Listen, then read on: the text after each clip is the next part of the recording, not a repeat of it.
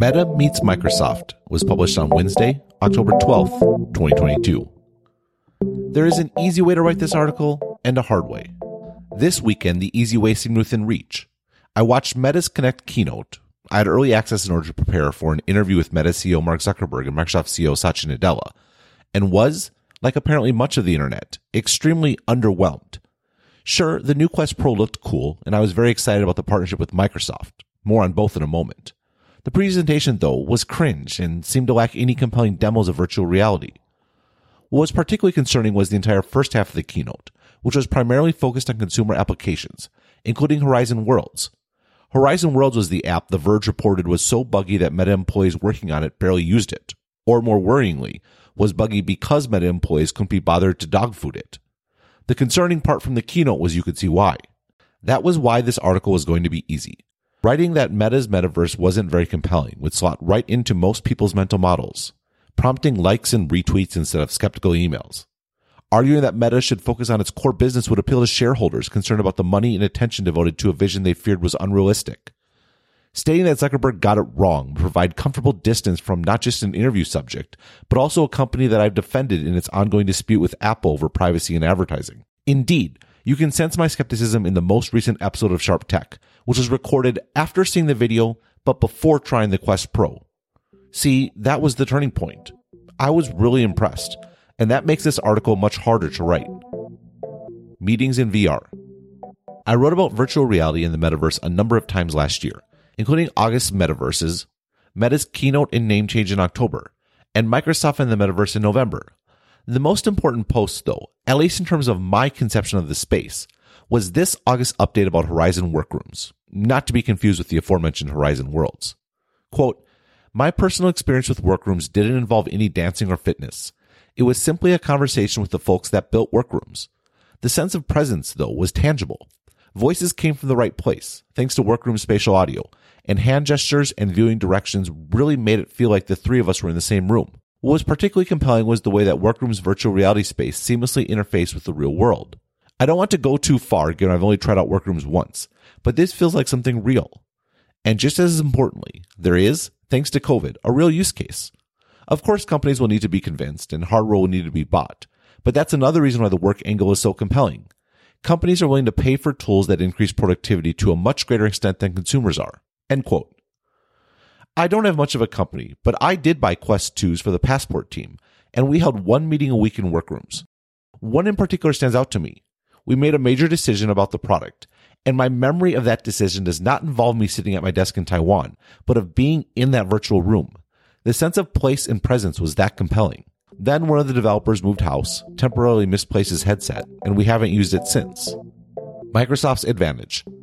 It was my experience with Workrooms that undergirded my argument that Microsoft was the best place to succeed with virtual reality.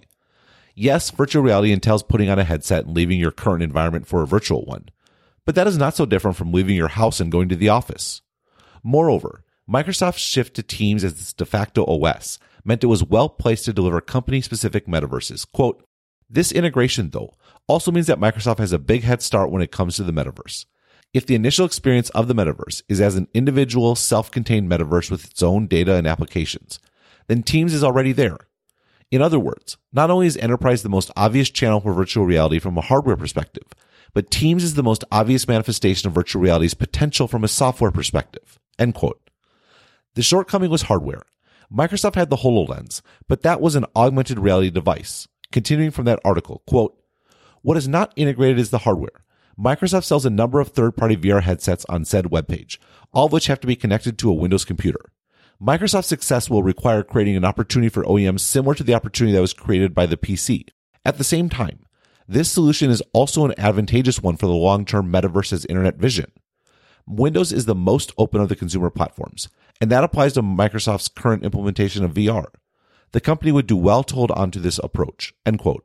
This article seems quite prescient given the announcement that Microsoft is partnering with Meta going forward. Microsoft is bringing its Teams-based ecosystem to Quest, along with enterprise tools like Azure Active Directory and Intune device management, with Xbox Game Pass thrown in for good measure. In doing so, Microsoft gets to piggyback on Meta's massive investments in hardware. It's difficult to overstate what a massive win this feels like for Microsoft. the company will have a privileged position on what is for now the most advanced headset with the most resources behind it. Not because it is paying for the privilege, but because it is the most obvious go-to-market for this new technology. I argued in that article that VR adoption would probably look more like the PC than it did smartphones. Quote, implicit in assuming that augmented reality is more important than virtual reality is assuming that this new way of accessing the internet will develop like mobile did. Smartphone makers like Apple, though, had a huge advantage. People already had and wanted mobile phones. Selling a device that you were going to carry anyway, but which happened to be infinitely more capable for only a few $100 more, was a recipe for success in the consumer market. PCs, though, didn't have that advantage. The vast majority of the consumer market had no knowledge of or interest in computers. Rather, most people encountered computers for the first time at work. Employers bought their employees computers because computers made them more productive. Then, once consumers were used to using computers at work, an ever-increasing number of them wanted to buy a computer for their home as well. And, as the number of home computers increased, so did the market opportunity for developers of non-work applications like games. I suspect that this is the path that virtual reality will take. Like PCs, the first major use case will be knowledge workers using devices bought for them by their employer, eager to increase collaboration in a remote work world, and as quality increases, offer a superior working environment. Some number of those employees will be interested in using virtual reality for non-work activities as well, increasing the market for non-work applications. End quote. This is still my position, and my experience with the Quest Pro only confirmed it. A lot of the new functionality is very impressive. The facial expression detection really works, and the new controllers are shockingly precise. One highlight was playing Operation and feeling like you actually had a chance. The best demo of all, though, was the updated version of Workrooms. The product manager showing me the new features was actually in Austin, Texas. I was in California. But that was the only demo where I actually forgot about the people in the room with me. Mentally, I was truly in a virtual meeting room. At the same time, this was a $1,500 device. On one hand, that was actually cheaper than I expected. On the other hand, it still has significant weaknesses. It's heavy, the battery life is only an hour or two, and the resolution is still disappointingly low. I'm not sure I can justify buying it for my Passport team, even if we were still going through the hassle of pulling out a headset for one meeting a week. Meta's outlook. So where does this leave Meta? First off, while Quest Pro is a definite leap forward, we still seem a few years away from a device that is truly ready for mass consumption. I noted the big issues above: weight, battery life, and resolution. A bigger concern I have is software. The most compelling use case is meetings, and that matters for a market, enterprise, that is not only not Meta's primary focus, but that the company is effectively outsourcing to Microsoft. This raises a further strategic concern. The inverse of Microsoft winning by virtue of Meta spending billions on hardware to make Microsoft VR software compelling is that Meta runs the risk of being the IBM to Microsoft's DOS. Zuckerberg admitted the risks, but argued the benefits outweighed them. Yeah, I mean, I think the pros of the partnership way outweigh the risks. I mean, obviously nothing is risk-free, but at the end of the day, we also have to do our job and deliver world-class services and hardware. And if we don't do that, then obviously we will lose. So I do think, though, that there is this alignment that we talked about before between the things that we primarily care about, which are the aspects of the platform around expression. I think basically everyone else in the space would focus more on the single player experience. Yeah, and the single player experience. So I think that our bet in this is a deep bet that the connection aspect matters more. And this has sort of been part of the experience of running the company all along, is that, you know, I don't know, even just growing up, like, it's like we're told, like, do your homework, then go play with your friends, right? And I just think at some level that's wrong, right? I think it's like the connection between people is the point, not the thing that you do after everything else. I do get the vision.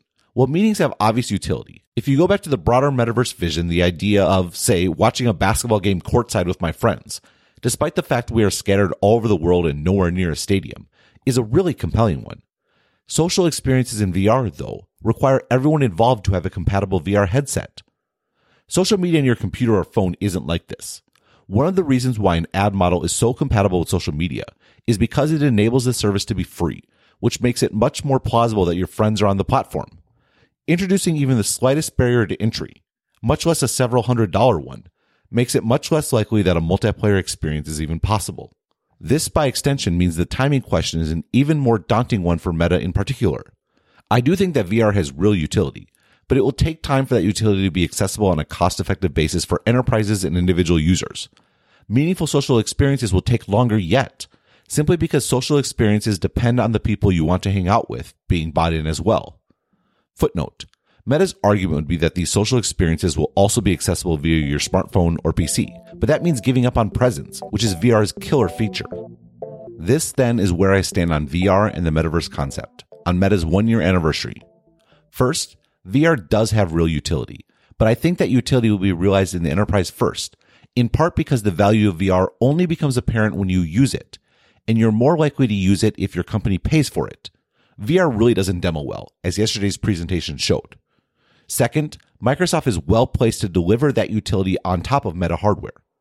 Third, Meta is likely to be the catalyst for VR becoming a widely used technology, but it is much more uncertain as to whether the company will capture sufficient value to justify its massive investment, thanks in part to its focus on social networking. I very well might be wrong on one or all of these points, in either direction.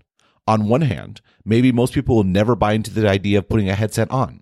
On the other hand, maybe Meta will figure out a go-to-market strategy that somehow communicates VR presence in a way that gets people to buy headsets in sufficient mass to make social experiences viable. What is clear is that Zuckerberg in particular seems more committed to VR than ever. It may be the case that he is seen as the founding father of the metaverse, even as Meta is a potential casualty. The daily update is intended for a single recipient, but occasional forwarding is totally fine. If you would like to order multiple subscriptions for your team with a group discount, please contact me directly. Thanks for being a subscriber, and have a great day.